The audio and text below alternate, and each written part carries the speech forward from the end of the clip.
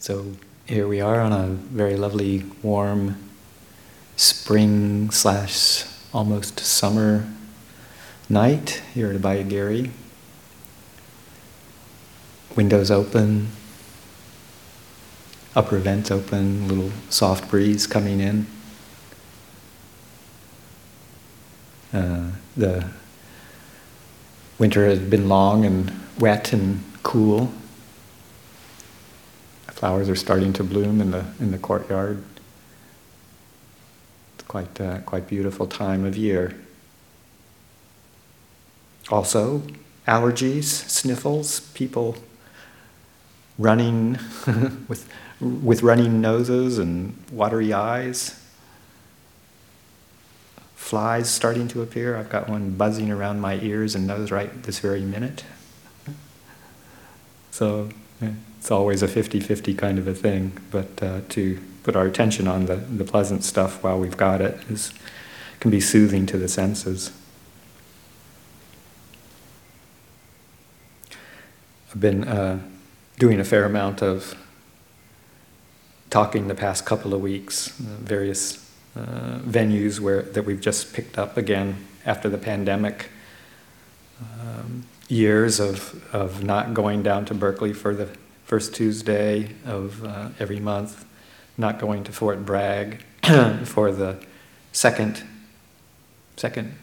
third Monday of every month, and not going down into Ukiah for the second Wednesday of every month. 3 once-a-month venues that we stopped doing for 3 years, essentially, and we're just picking them up again. And I've, the past couple of weeks, have been going around to these various places, starting out the rotation. And so been talking a lot, engaging quite a bit, getting these things started, and it's been delightful. Also kind of running out of things to talk about.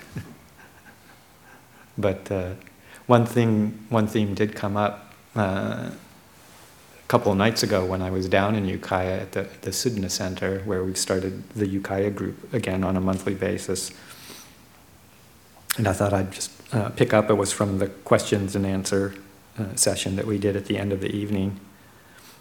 And one of the attendees was talking about the difficulty he had with settling down on the breath as his meditation object. He experiences a lot of what he termed the monkey mind, a lot of thinking and darting about, the thinking process, just the relentless nattering on that goes in the thinking process, and living a fairly engaged life. And when it comes time to settle in meditation in the evening, I think in particular, or any time during the day, but he was experiencing just this inability, in his words, I think, to settle down with the anapanasati, the breathing in and out. And it just seemed quite frustrating, which it will be when that happens. Now, I suspect that most of us can relate to that experience. It's not at all uncommon. In fact, it's more common than not, probably, for most people, at least at periods of time, for the mind not to be able to settle easily. So he was asking for some guidance on that, and various thoughts came up to my mind, but one is to not expect the mind to stop its thinking. Kind of the intellect, the duty, in a sense, of the intellect in some ways is to produce thoughts. That's one of its functions. And so to actually expect, especially right at the beginning, that an important goal is to annihilate thinking. If you have that kind of attitude around it, it's just probably going to reinforce it even more, because there's a certain tension that gets introduced into the process of meditation if you think you've got to, with some force, annihilate the thinking process. with time and practice and patience and rightful consideration of your meditation object, it can happen that the thinking process does start to settle, and one can experience less obsession with thoughts. But to have that as your goal, your expectation, particularly as you're starting to wind down, is just going to introduce a lot of frustration.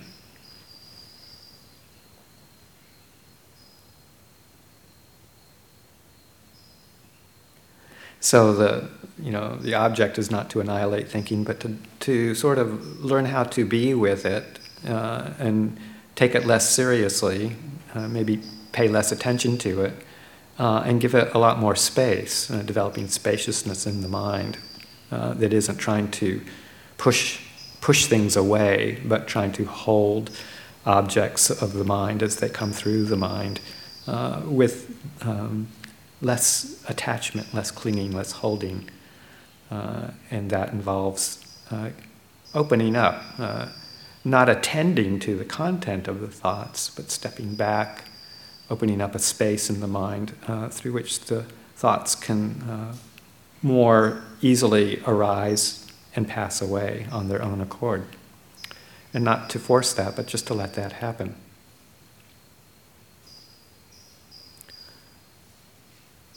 Mindfulness of breathing is really a pretty subtle kind of practice. The breath is actually a fairly subtle object. And if the mind isn't ready for it, if the mind isn't prepared to be with that kind of more subtle object, just from the general engagement of the day, particularly if you have got a job or a situation that involves a lot of conceptual processing, attention in that realm, then one sometimes needs to take up a theme that's a little bit more active, using the thinking process as a friend, as an aid, rather than as an enemy to get rid of. And the Buddha refers to that in a teaching where he refers to it as using directed meditation versus non-directed meditation. So, as the teaching goes, when the mind develops or experiences a fever or sluggishness or a kind of scattered externally kind of experience, then it's useful, particularly if you're, say, engaged in a satipatthana meditation, often mindfulness of breathing as one of the primary satipatthana meditations. If one is doing that and one of these states arises, like a fever in the body, meaning kind of heated or kind of enthralled with sensual thoughts, or maybe thoughts of aversion or irritation, or a sluggishness in the body if you just keep on conking out, fading out through sloth and torpor, or a kind of a scattered agitation, attention darting around all over the place, the monkey mind. Then to set aside that satipatthana theme, set aside the mindfulness, the attempt to do mindfulness of breathing, and focus on something that's more inspiring, actively inspiring, as a way of helping to settle that mind.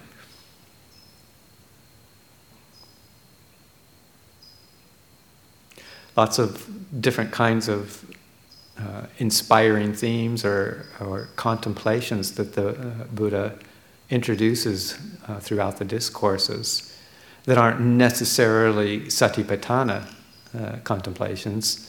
The four foundations of mindfulness, the four establishings of mindfulness outline a number of themes to frames of reference that one can pay attention to and develop as the basis for developing calm and insight and leading to samma samadhi.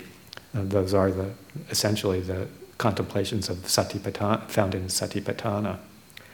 But there's a number of other contemplations that can be used to help develop that more settled mind when the Satipatthana contemplations are not appropriate and not working.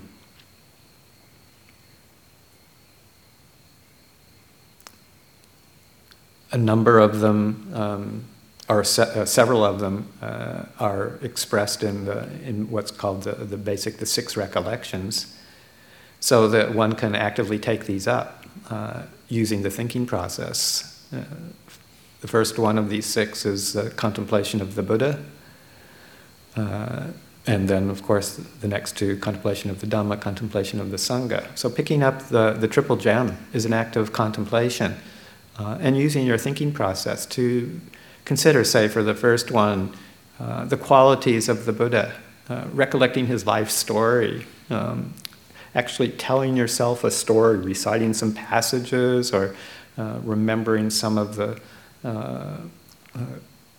aspects of his path to enlightenment, taking up the various practices that didn't work so well, learning from that, and going through the history of what it is that he realized and how he did that, and the amount of commitment and determination and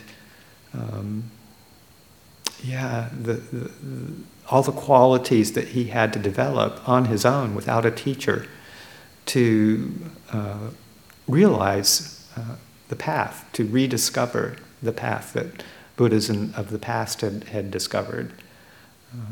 He had some teachers, but they weren't fully accomplished teachers. They hadn't realized the path that the Buddha was looking for of complete liberation. So he rediscovered that on his own, and the amount of absolute commitment that took to see it through to completion.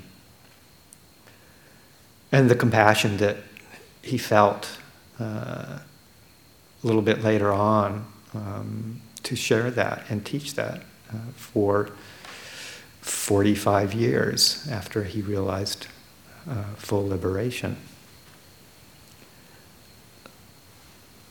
There's a good friend, former monk, a good friend of mine, who used the Buddha Nissati, Buddha contemplation of the Buddha, as one of his primary practices. And he would describe, sometimes just in his contemplation and his sitting there, imagining that he was actually in the presence of the Buddha as a living being, and coming to the Buddha with all, the various conflicts and difficulties he might be experiencing, and knowing that the Buddha was able to know those qualities, and just feeling and experiencing the immense compassion that the Buddha would have had for him had he been there in person.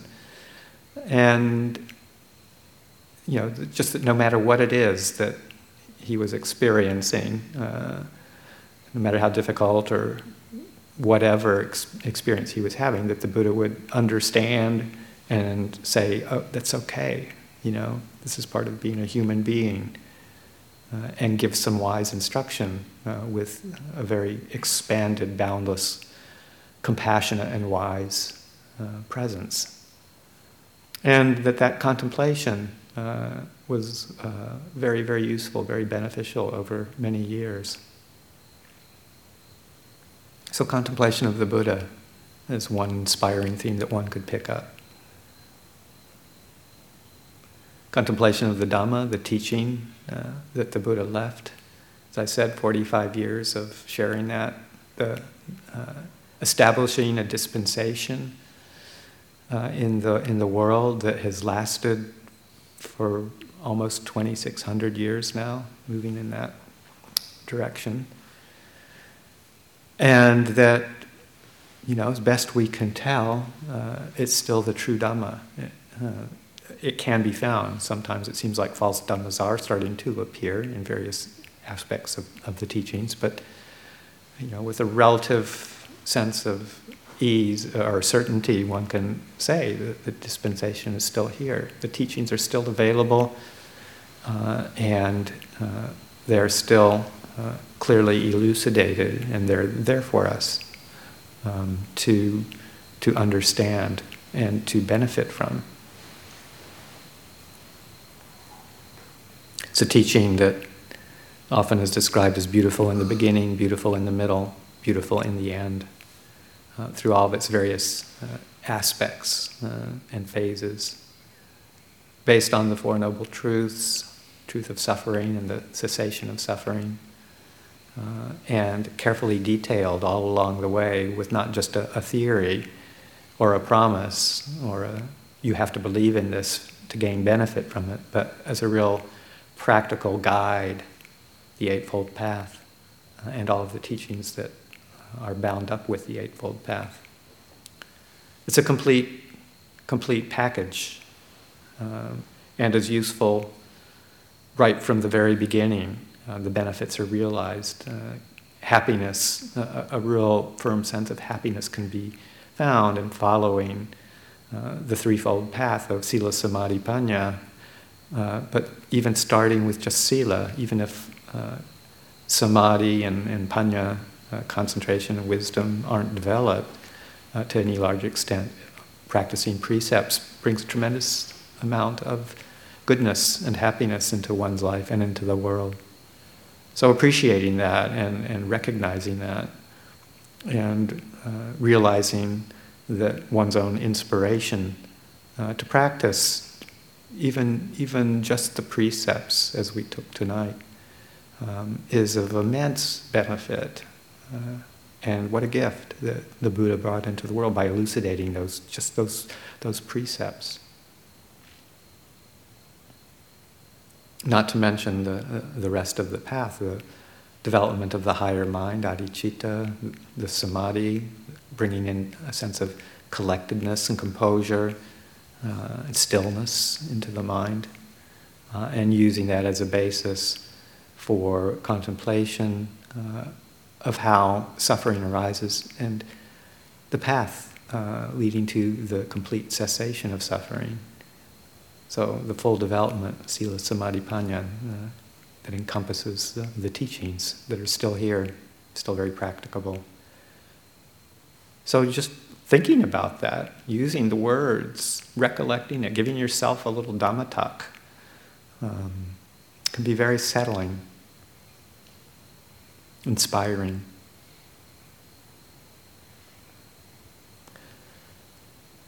Recollection of the Sangha, the way that it manifests in the world, the fellow practitioners who are committed to the path, our support systems, our teachers. And just even knowing that there are beings in the world who have realized the truth, have experienced the truth at all different levels, right from the beginning, but maybe not having completed the path, the stream enterers, all the way up to the arahants that do exist in this very era, in this very decade, in this we can point to probably a few within our own Thai forest tradition who have completed their work, and we can get to know them, get to know their stories, get to know their teachings, hopefully spend time with them if the opportunity arises, and recollect them, remember them, and let that bring up a sense of immense contentment and appreciation. Refuge.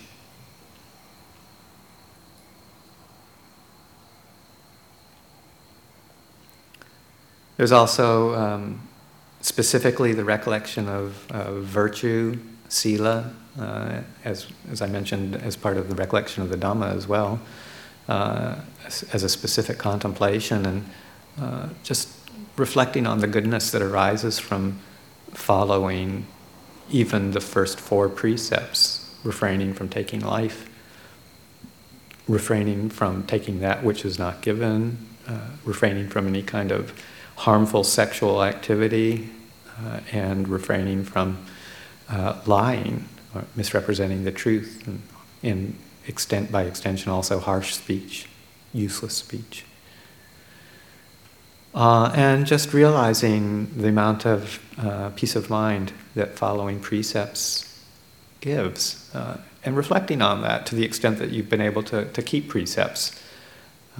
Remembering what it was like maybe before you took up the precepts, and now that you've taken them up, or taken up some of them, looking at the quality of the mind as a result, particularly over a longer period of time.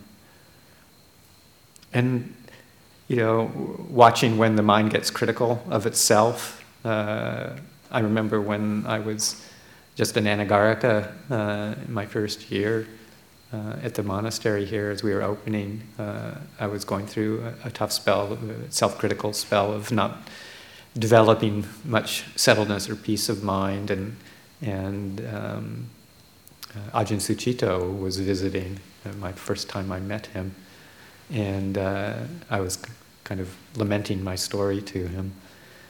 And he said, well, you got to think of this. Have you actually killed anybody today? And I had to admit that I hadn't. It was not only light and humorous, but also a good thing to remember, because when you think about it, not everybody can say that. And probably that very day, as happens on every day, there's killing that happens, people taking the life of other human beings.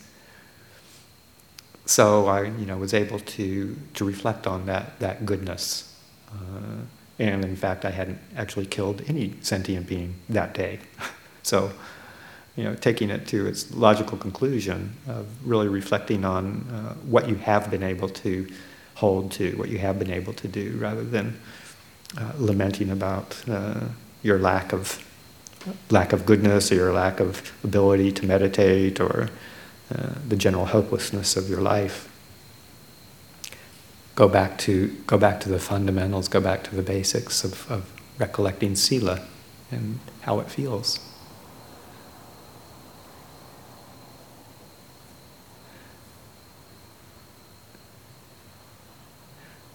Another recollection of Chagganusati, the recollection of giving, more broadly the quality of generosity and what that feels like. And it can go in different ways. Sometimes it's easier to start with trying to recollect when somebody has been generous to you, when somebody has been kind to you and offered their time or their support or material support, if that's the case, as it is with monastics.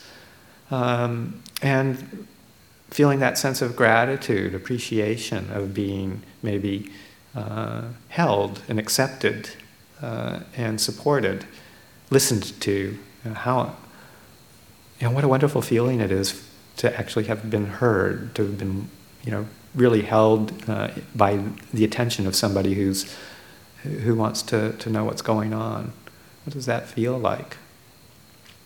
And appreciating the good qualities that came from that person, in their attempt to be there for you. So most of us probably have had at least one incident in our lives where that's happened from someone. And to bring that to mind, bring the image of that person to mind, bring the memory of the particular event, the incident, to mind. Or something that evokes a sense of appreciation, tenderness, kindness to the heart. Using the memory, the thinking process again in that way. And then also recollecting some way that we've done the same thing for somebody else.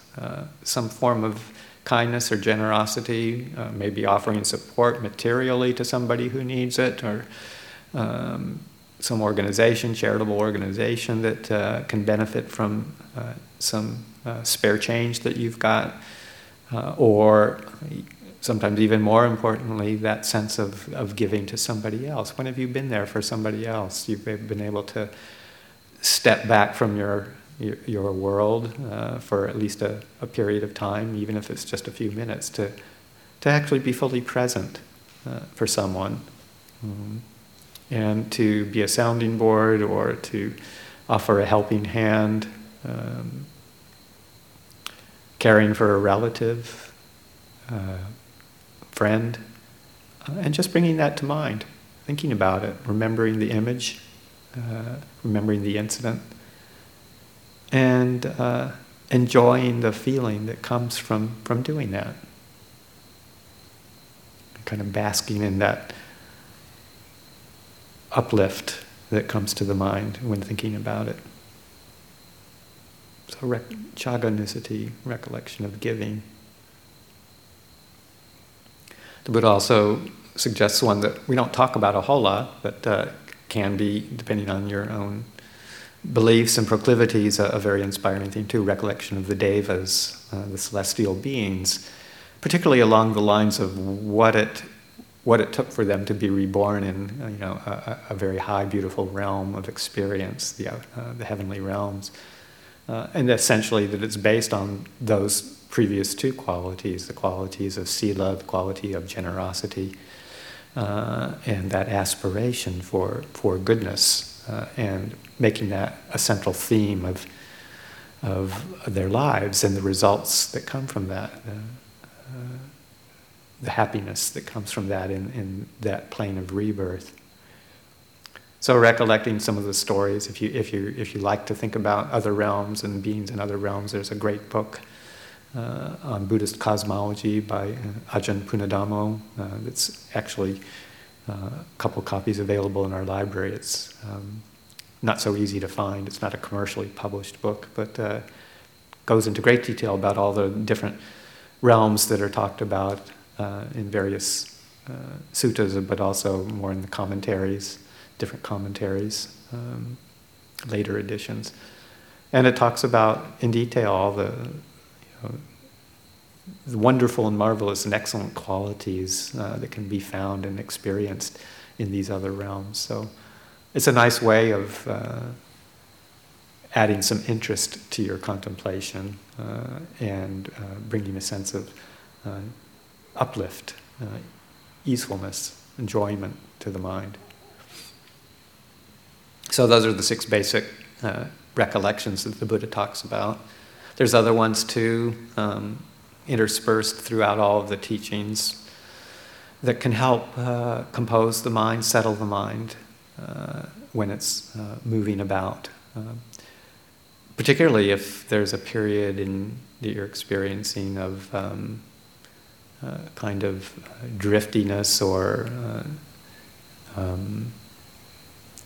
maybe that kind of sluggishness of mind, that inattention that is recommended, Maranasati, the contemplation of death.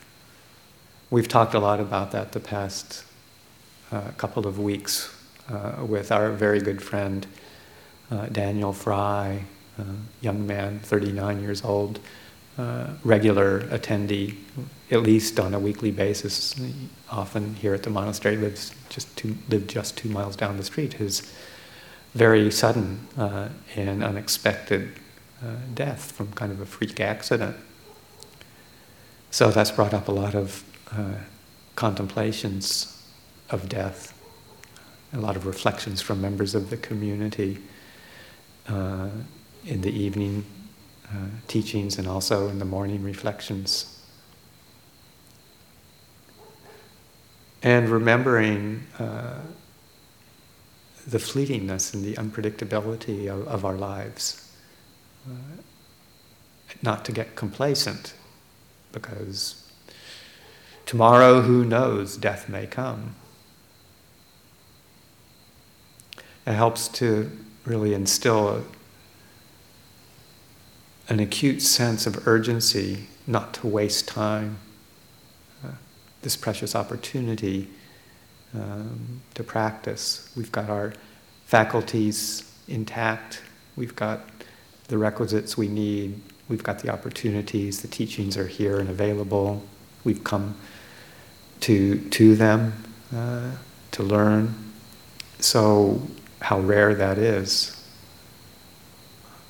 And we don't know when will be the next one to die unexpectedly. So using that to wake up, bring energy, stir us out of driftiness, stir us out of sluggishness, focusing on our priorities. How do we want to live the rest of our life, particularly if it's going to end in 24 hours or less? So recollection of death, Maranasati. Many ways to do that. I won't go into much detail now because we've talked about it quite a bit the past couple of weeks.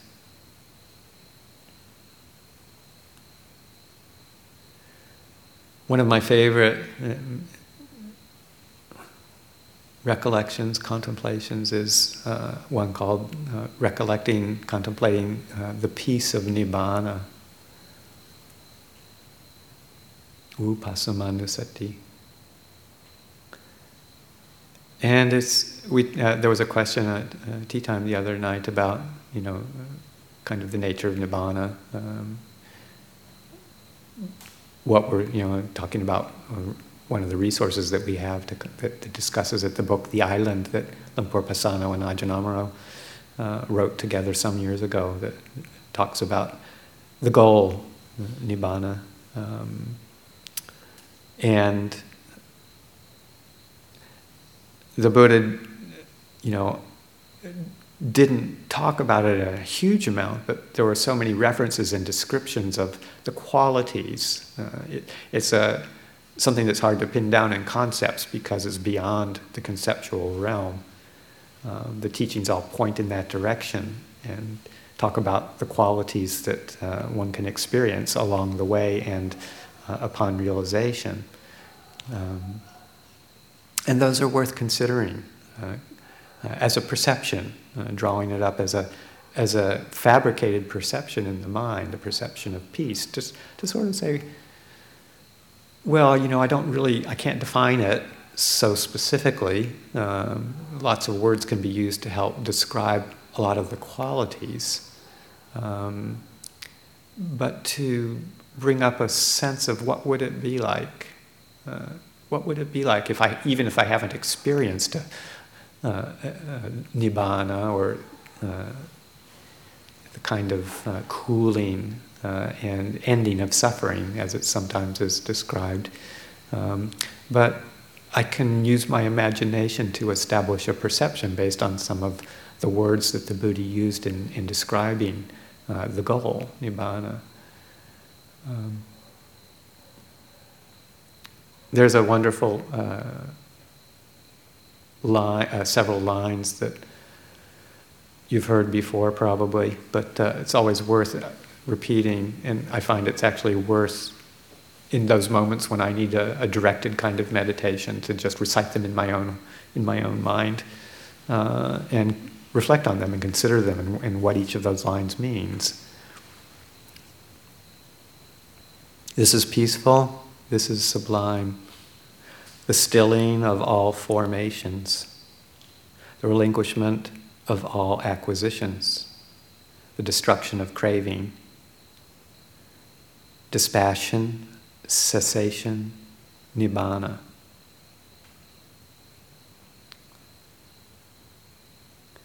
So, starting, this is peaceful, this is sublime, but the stilling of all formations, sankhara, formations are all these constructions, these fabrications of body, speech, and mind, all the actions we take with intention, all the ways we speak intentionally, and thoughts, actions of mind, the intellect.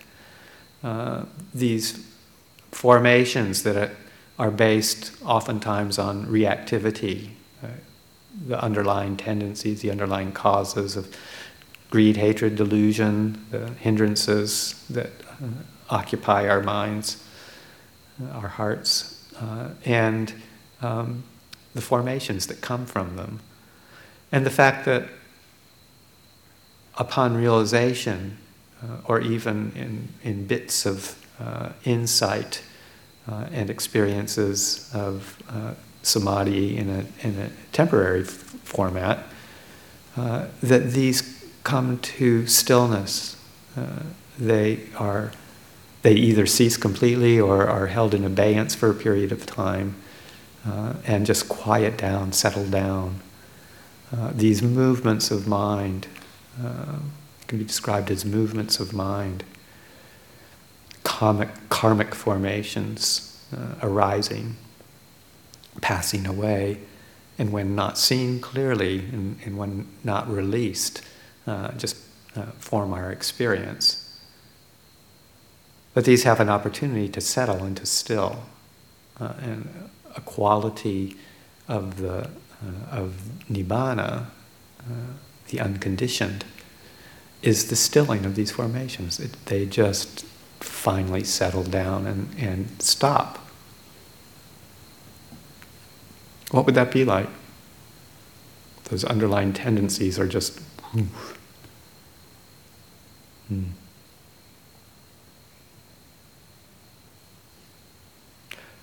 So we can imagine what it might be like to have a moment even of the stilling of all formations, the quelling of that train of sankhara.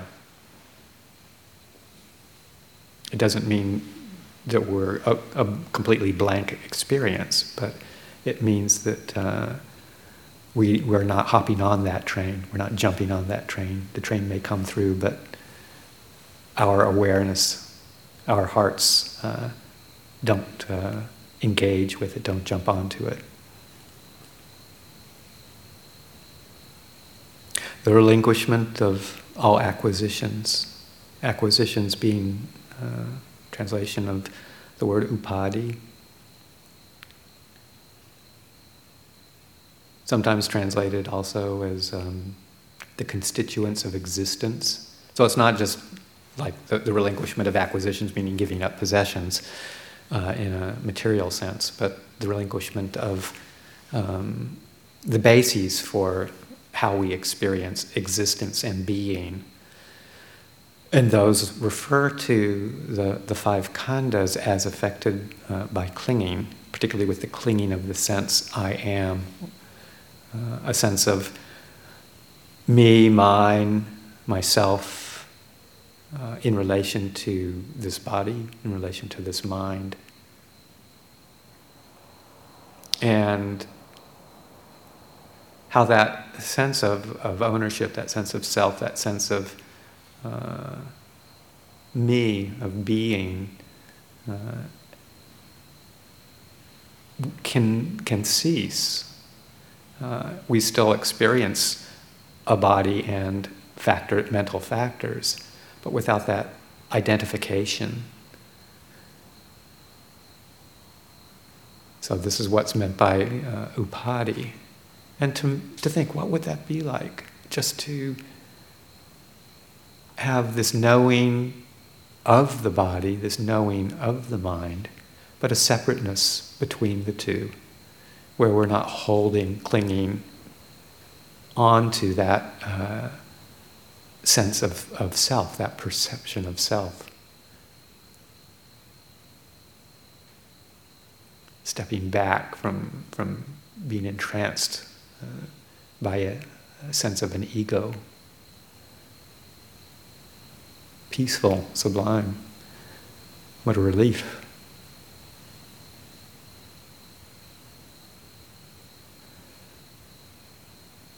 Destruction of craving,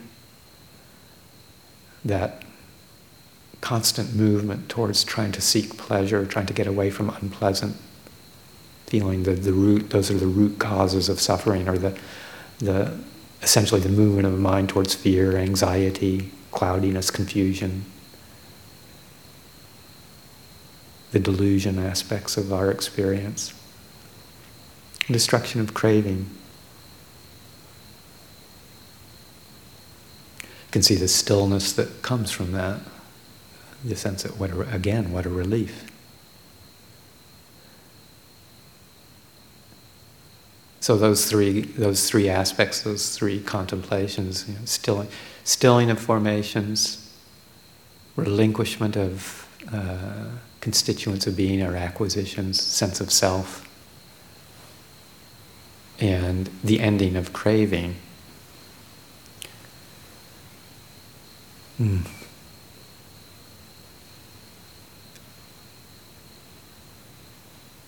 Dispassion, just not buying into it, not wanting to get involved with it all anymore, having had enough, not interested. Ceasing, cessation, the full, complete quieting and non-arising, nirodha, in its most developed form of non-arising. Nibbana, just that coolness, the ending of confusion, the cessation of becoming, as Sariputta talks about, Nibbana is the cessation of becoming. Just not needing to exist in a self obsessed way. Not annihilation. It's not an annihilation of all experience, but it's a disentanglement from all of the ways that we can experience our reality that lead to suffering. So that's some descriptors of the peace of Nibbana that are good to bring up, reflect on, bring to mind. It's a way of settling.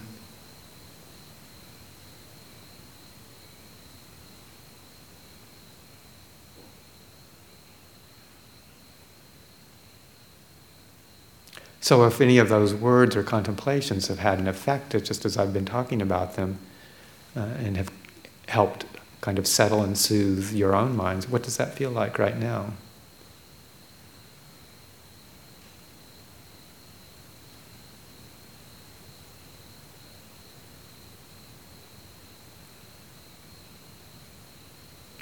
Can you tune into your body for a second and feel the breathing?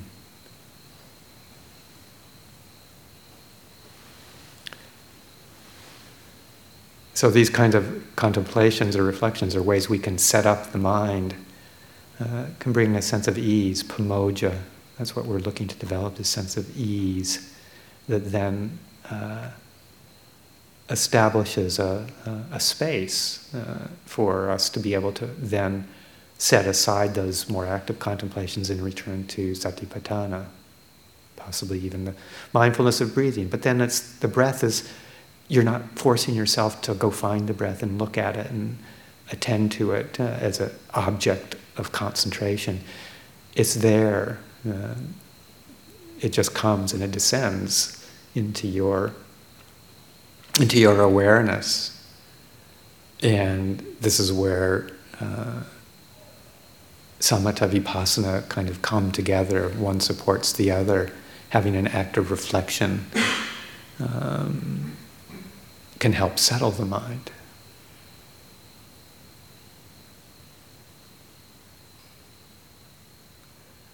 And then one allows oneself to develop that more fully. Back to the non-directed, what they call the non-directed meditation, referring basically to the more fundamental satipatthana contemplations, all four foundations, four frames of reference.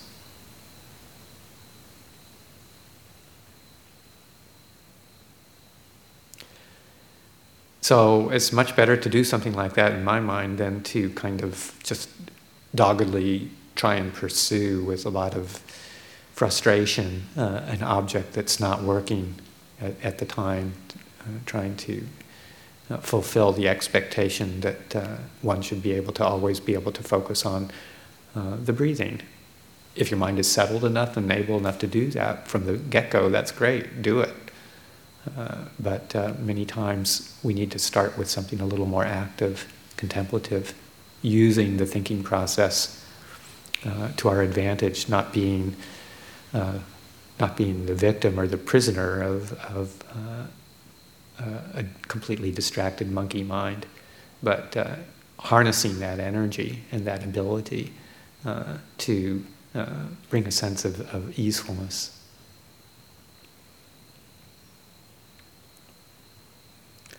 So just to I can reflect with gratitude that the Buddha gave us so many different tools to use in this practice, and that a lot of our practice is developing this toolkit that we can choose from, depending on what's arising at any particular time, to use that with wisdom and to evaluate the effects of it. So I think I'll just leave it there for this evening and offer that for however useful it may be.